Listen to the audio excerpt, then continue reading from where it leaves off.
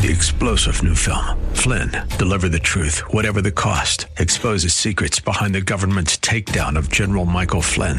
Flynn knew what the intel world had been up to. He ordered the first audit of the use of contractors. This set off alarm bells. He told the truth. He was the most dangerous person for Donald Trump to hire. They had to get rid of Flynn. Flynn, deliver the truth, whatever the cost. Available now. Watch it today. Go to salemnow.com. salemnow.com. Sponsored by the Law Office of Robert Bergman. Welcome to Plan Your Estate Radio with your host, San Jose estate planning attorney Bob Bergman. Bob's been practicing law for over 30 years and is certified by the State Bar of California as a legal specialist in estate planning, trust, and probate law.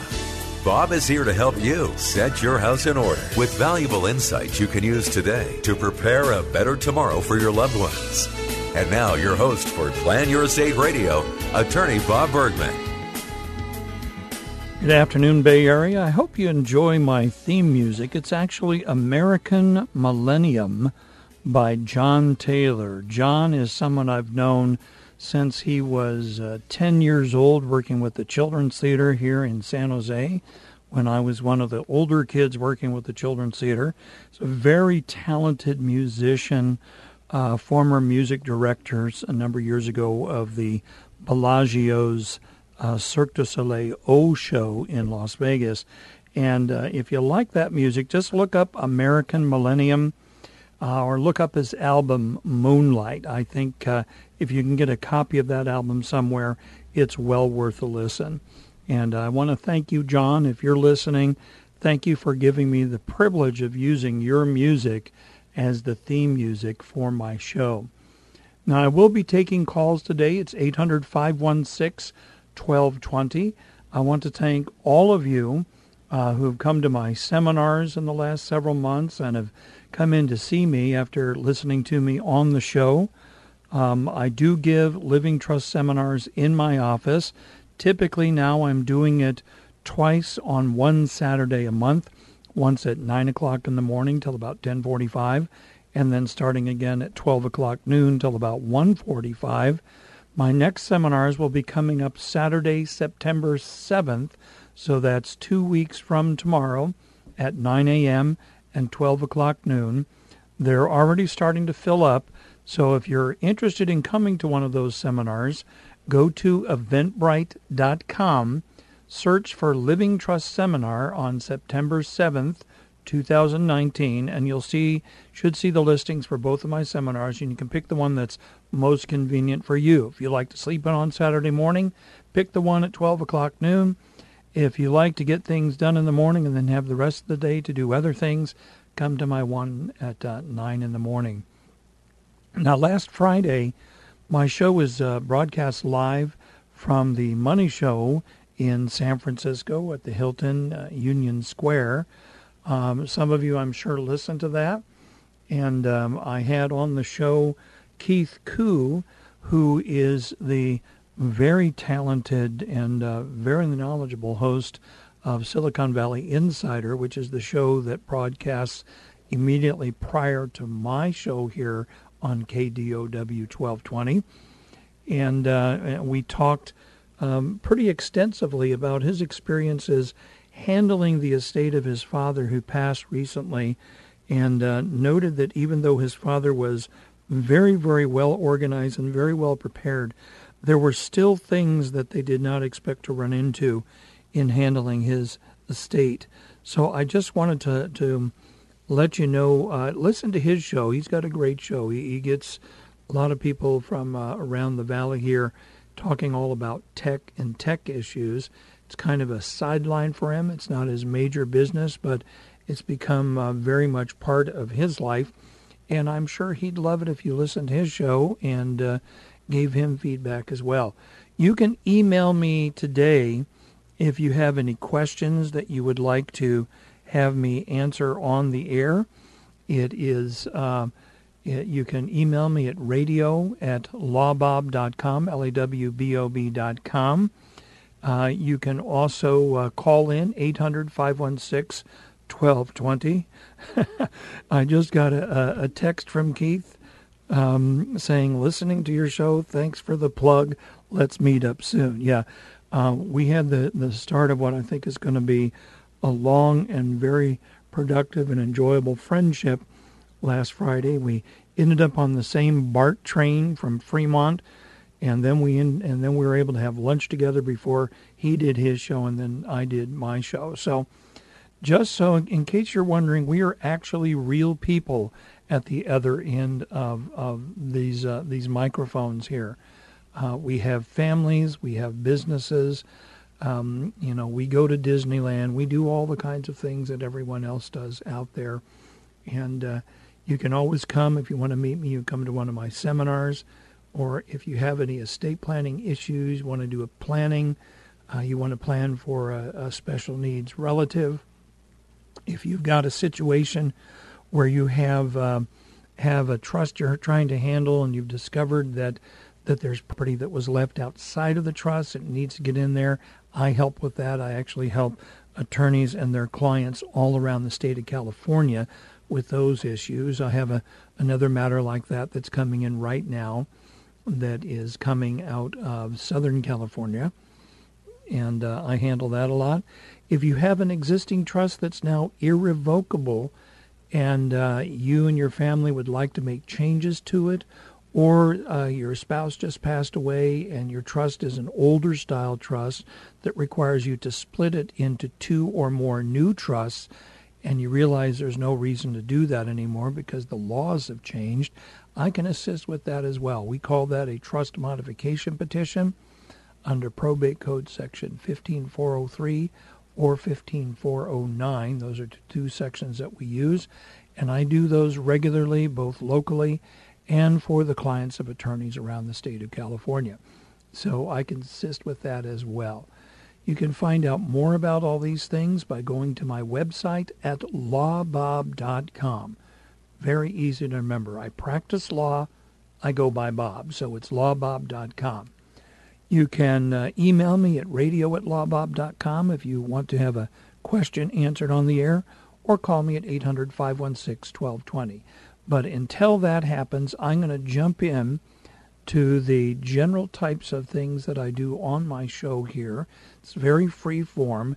I typically go through a series of questions or situations that people have raised around the state of California. I kind of state them. I kind of let you know what the issues are because it might affect you or someone you know. And then I propose some solutions on how to deal with the issues. Now, here is a situation that I'm sure is very, very common. Not as many people are getting married nowadays. A lot of couples are cohabitating and they're buying property together, real estate. They have bank accounts together. They start families together. And here's a situation out of San Bernardino. The person says, my girlfriend and I own a home together. I'm the primary on the loan. She's the co-borrower, and she's on the deed as well. She's never paid half the mortgage since day one, but has always paid for utilities. I've also spent about $15,000 in upgrades in the house, and she's never contributed half of that either. Now we're splitting up. Is she entitled to half even though she's never paid half of anything? The answer is if you are co-owners on that property, as probably what's called tenants in common, then the answer is yes. Unless you had some kind of an agreement that you were going to contribute 50% of everything from each of your respective incomes and assets. If someone is a half owner, they're a half owner. When you go and sell that property, your girlfriend's going to get half the proceeds and you're going to get half the proceeds. It kind of suggests that maybe there's a better approach. You might have been registered domestic partners, but you have to be either a gay or lesbian couple or over a certain age to do that. But here, even having some kind of an agreement between you about what you would do if your forever relationship comes to an end, as this one is coming to an end, the general answer is yes, she would be entitled to half of the proceeds from the sale. Now, we're coming up on the first break in the show today, And I want to tell you can call 800-516-1220, or you can email your questions to radio@lawbob.com. But until after the break, this is estate planning attorney Bob Bergman, Plan Your Estate Radio, and we'll catch you on the backside of the commercials.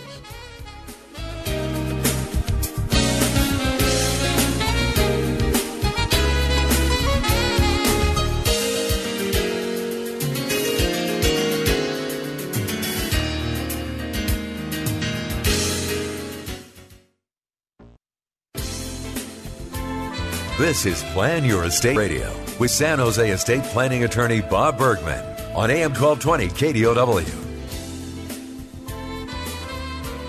Hi, welcome back. Before the break, I was talking about a situation with a person who is splitting up with his girlfriend, and they purchased a property together.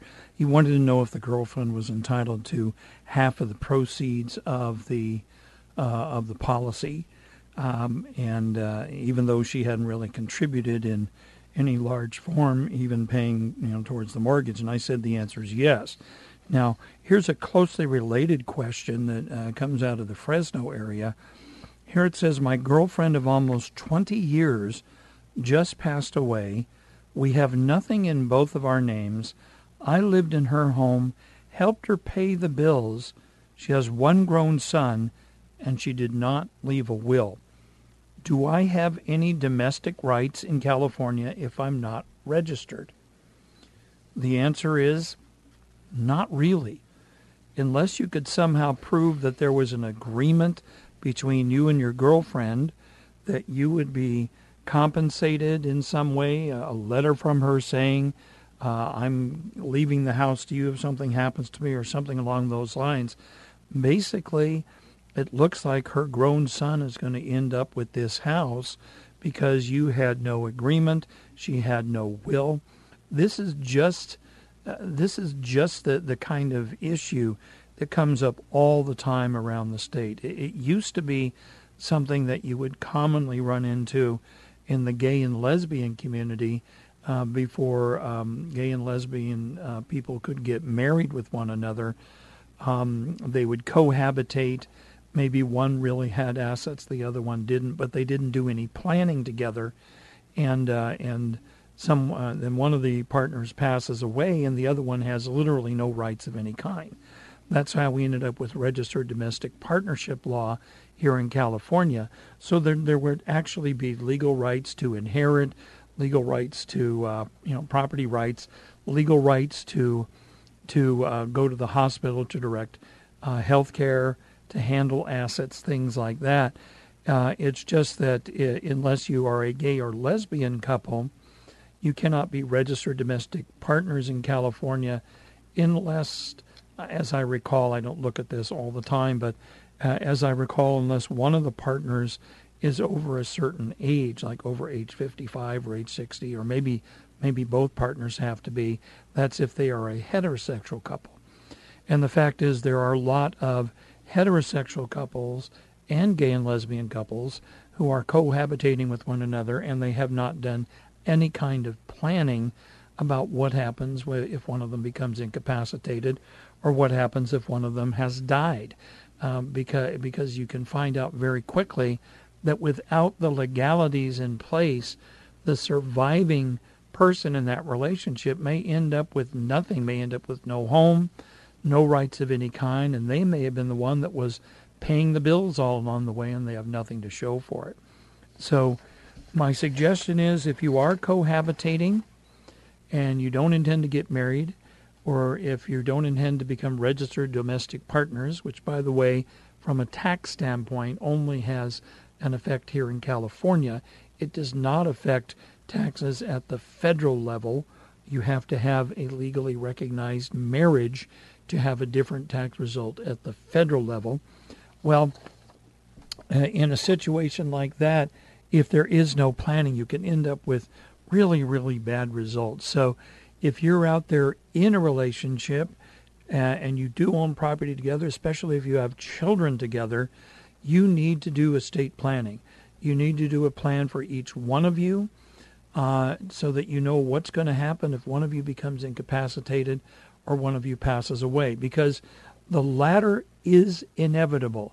As I tell people all the time, none of us are getting out of this alive. We're all going to die someday. And if you don't plan for that certainty in the future, then you could leave behind a serious problem for your life partner, maybe for the children you had together, all kinds of things like that. So please, I will do that type of planning for people. I do have unmarried couples as clients. I have gay and lesbian married couples as clients. And so it's really something that needs to be done. So I have here a question to answer on the air that came through. Is a holographic will still a thing? Let me explain briefly what a holographic will means. Holographic means handwritten. And a holographic will historically was one that was all written down by hand by the person who was making the will. And the entire will historically had to be handwritten by the person. There could not be any printing of any kind on the will itself. It could be written all by hand, and it did not have to be witnessed, although witnessing it was more powerful, made it more certain that it was actually the person's will. Holographic wills used to be a really big deal because people would write letters to people saying, when I die, I'm giving you my house. That could be considered a will. Nowadays, any writing that's done by someone that shows testamentary intent, meaning the intent to leave property to someone or someplace at death, can be considered a will by the court. That's even if it doesn't follow all the strict requirements of a will that used to be part of the law. It's gotten a lot looser now. If someone writes up a will and only one person signs as a witness, that doesn't make the will automatically invalid. It means that it could be challenged as far as its validity. Was it really intended to be a will, all this? But if the whole family says, yeah, that's the will, no one's going to challenge it, a court can accept that as a valid will as long as it shows testamentary intent. Because the courts now and the laws now more focused on carrying out the intention of the creator of that will and doing what their wishes are. So the technicalities for a will, at least here in California, are not as stringent as they used to be. That's been relaxed by the legislature and by the courts. Now here's something asking a question. What disqualifies Proposition 58 land transfer from a parent's trust to children at death and property tax increases? Land was transferred from parents by a trust to the children. Under Prop 58, why would a person's application for an exemption, that's an exclusion from reassessment of the property taxes, why would it be denied? Well, I can tell you one case where it would be denied. If someone transferred property, if parents transferred property in trust for their children and their grandchildren at the same time in that trust, and the grandchildren could actually get income from that property, then that will trigger a reassessment of the property taxes, because a grandchild is not eligible for the exclusion except under very specific circumstances. I'm going to come back after the break and expand on that because it's a very important topic. But until then, I'll talk to you after the break. This is estate planning attorney Bob Bergman, and we'll be back shortly.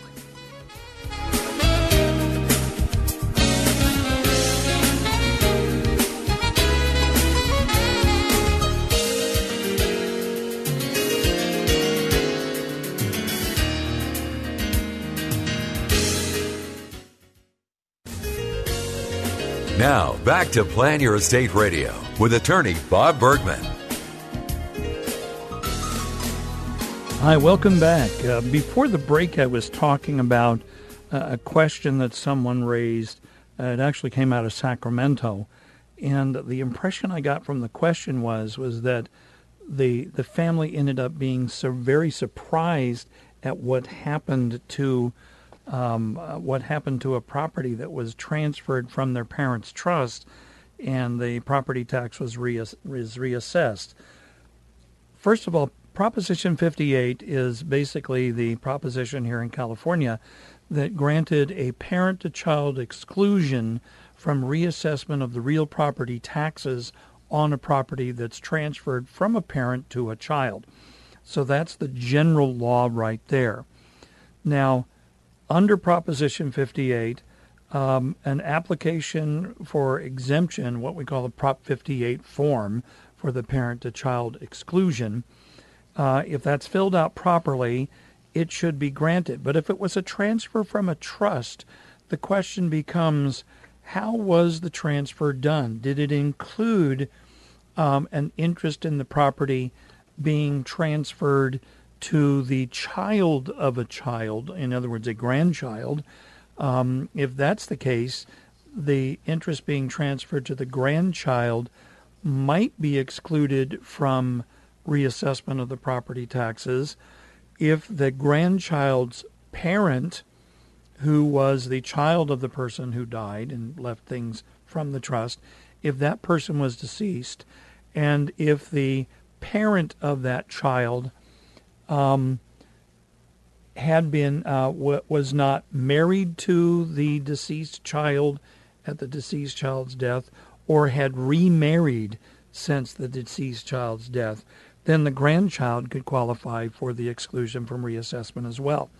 But what may have happened here was we may have had a trust that transfers property in trust for the children and the grandchildren at the same time, and didn't have any restrictions in it saying that income generated from that real estate cannot be used for the grandchildren or distributed to or for the benefit of the grandchildren, because if that's the case, that transfer will not avoid reassessment, because it's likely the grandchildren are not exempt from reassessment because the transfer was to children and grandchildren.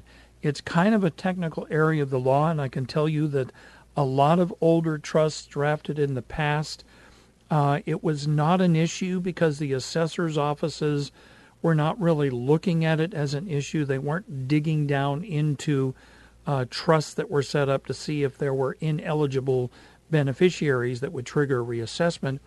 But in more recent years, the assessors around the state are now starting to require copies of the trusts when a transfer is from a trust, and they're reading the trusts to see what does it say about who the income beneficiaries are of that trust.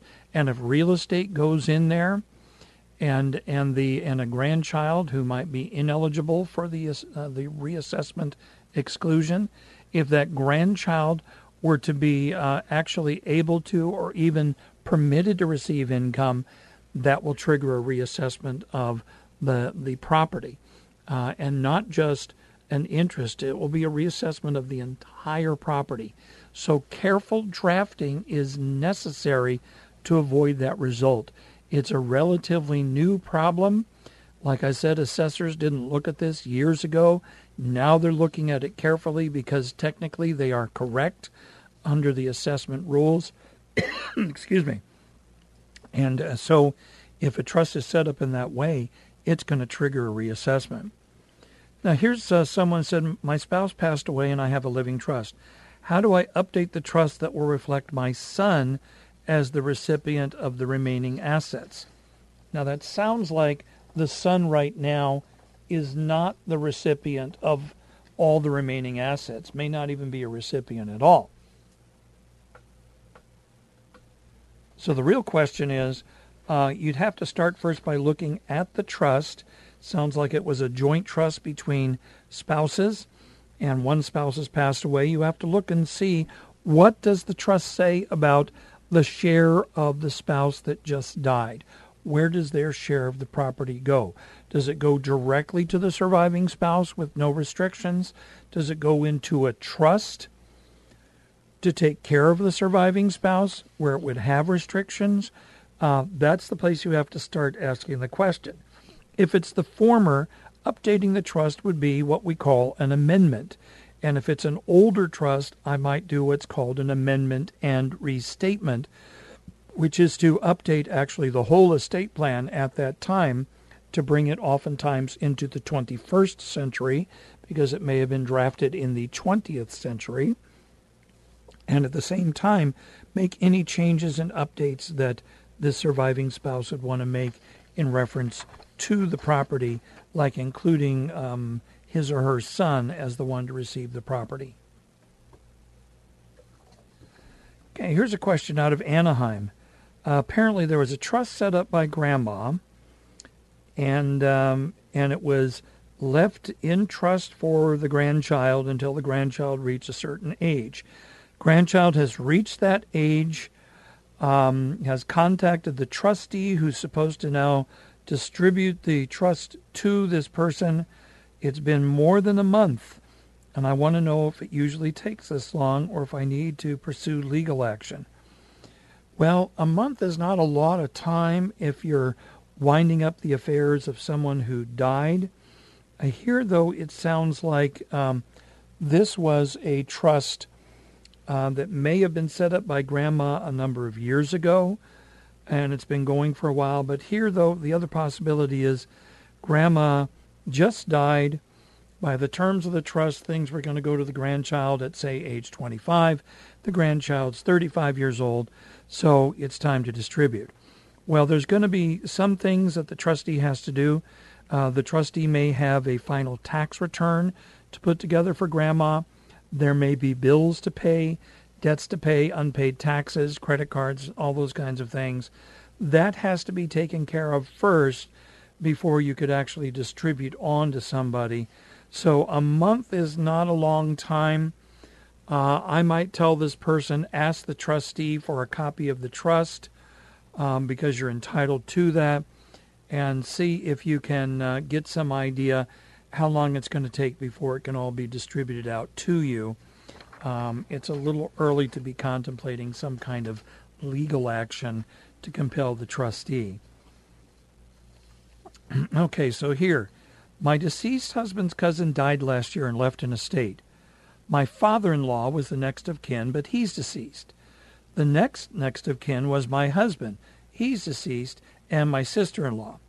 Sister-in-law is now in charge of the cousin's estate.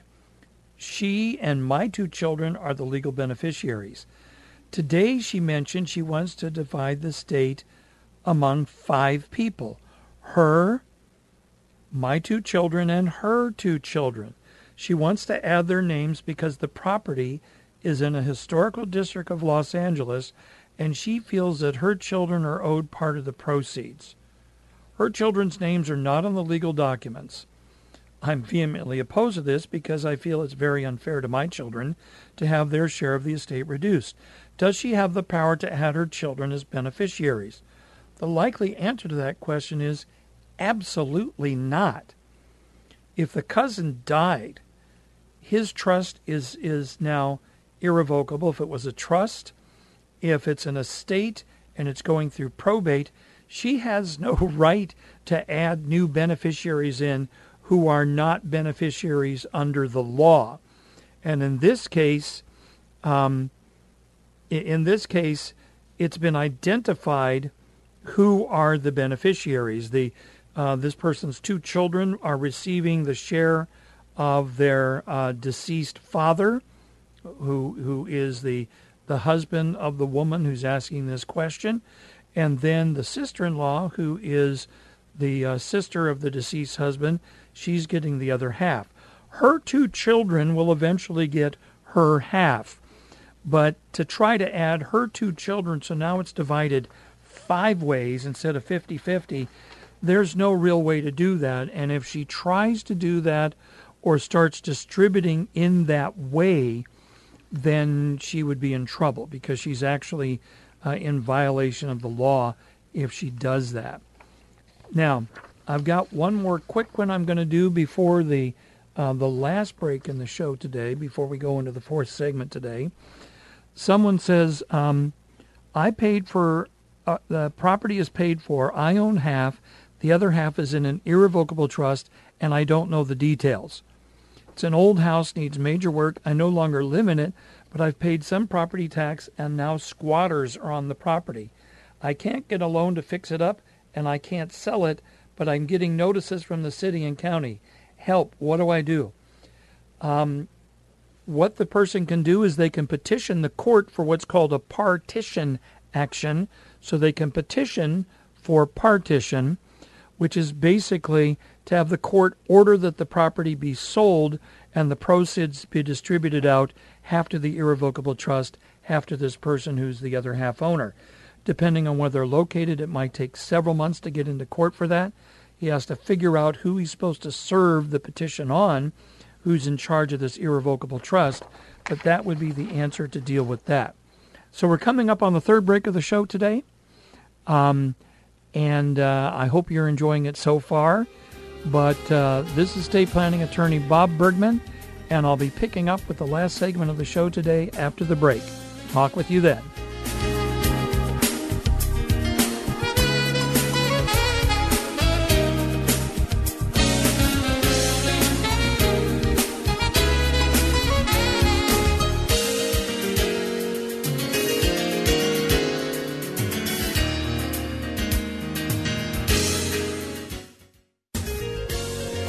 Now, back to Plan Your Estate Radio.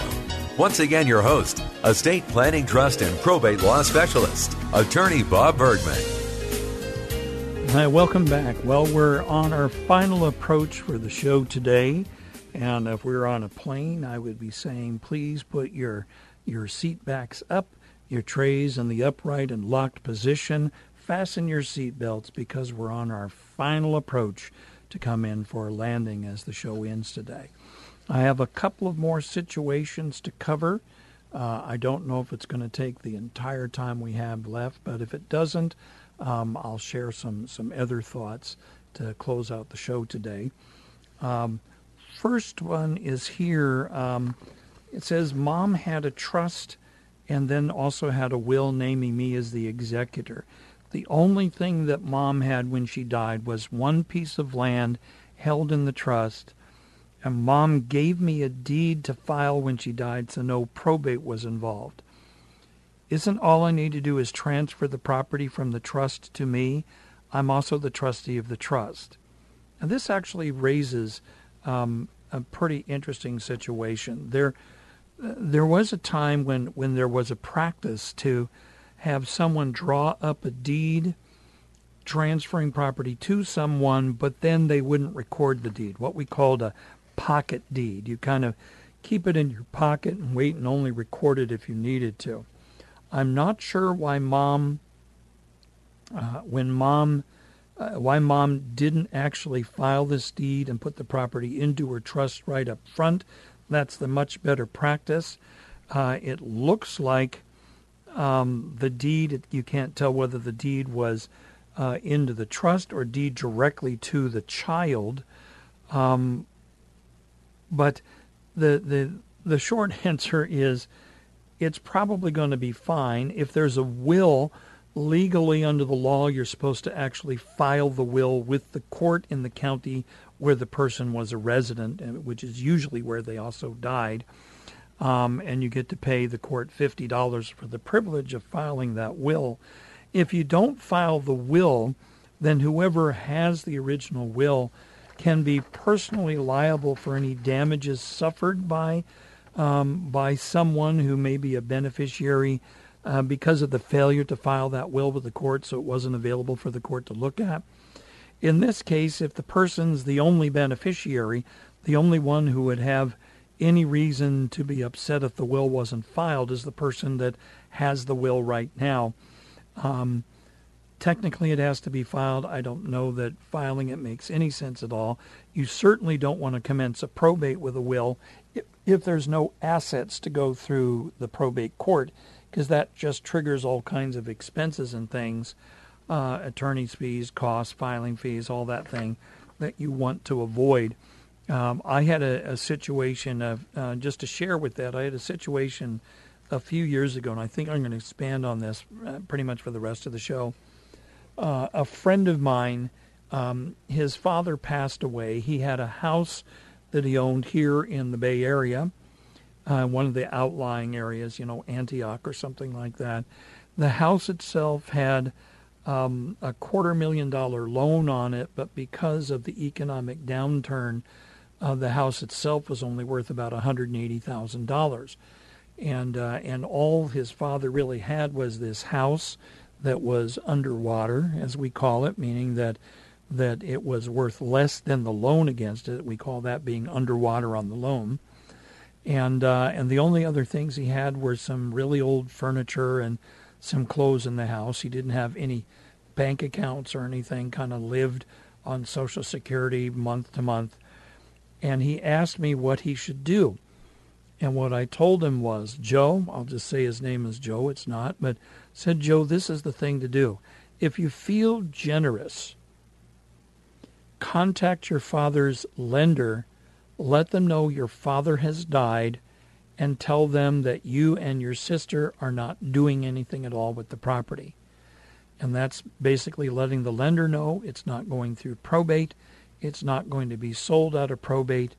They need to take whatever legal action they need to do, which is to foreclose on the loan, which I'm sure they were very happy to foreclose on the loan, take back a property that was in bad condition, and eat the $70,000 or so that they were not going to be able to collect when they sold that property. But still, that was the thing to do. There are times when the best thing to do is do nothing at all. Do not start a probate, because that triggers all kinds of reporting requirements, fees, costs, everything else. In that case, I just told him, slowly back away and walk away from your father's property. There's nothing there for you. Maybe go in if you see a few items, personal items that you want to keep as for memory of your father, something that has sentimental value, some furniture or something. Take that out, because no one's going to want that anyway. But other than that, just walk away from the property. Well, I'm going to start wrapping up today because we're about for the end of the show. I just want to remind you again, I do have my seminars coming up on Saturday, September 7th. I have a 9 o'clock and a 12 o'clock. You can register by going to my website at lawbob.com, or you can go to eventbrite.com and look for the Living Trust Seminar on September 7th. So, until next week, this is estate planning attorney Bob Bergman, host of Plan Your Estate Radio. I hope you have a great weekend. So we'll talk to you next Friday.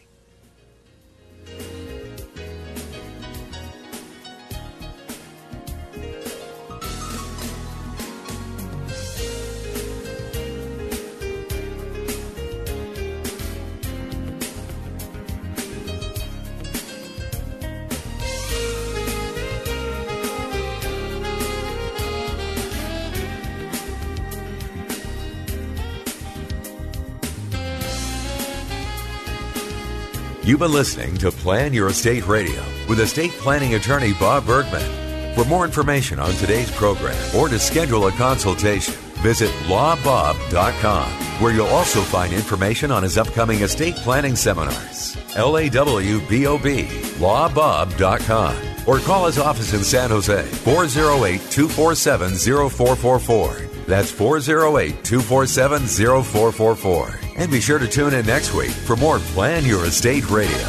Opinions expressed in the preceding program do not necessarily represent the views of the ownership, staff, or management of this station and are for informational purposes only and should not be construed to be legal, financial, or tax advice. Seek appropriate legal advice regarding your particular situation. Attorney Bob Bergman does not offer any guarantees with regard to the outcome of your legal matter. Prior results in other cases do not guarantee a similar outcome in your case. All rights reserved. 3-star General Michael J. Flynn, head of the Pentagon Intelligence Agency, knew all the government's dirty secrets. He was one of the most respected generals in the military. Flynn knew what the intel world had been up to. He understood its funding. He ordered the first audit of the use of contractors. This set off alarm bells. The explosive new documentary, Flynn, Deliver the Truth, Whatever the Cost, uncovers the facts behind this scandal. Flynn told the truth. He was the most dangerous person for Donald Trump to hire. I find out the worst enemy that I'm going to face in my life is right here in America. They took my assessment and they wanted me to change it. And I was like, I'm not changing it. They had to get rid of Flynn. With in-depth interviews, archival footage, and never-before-seen personal records of the man behind the headlines. I just felt like I was drowning. Flynn, Deliver the Truth, Whatever the Cost. Available now. Watch it today. Go to salemnow.com. salemnow.com.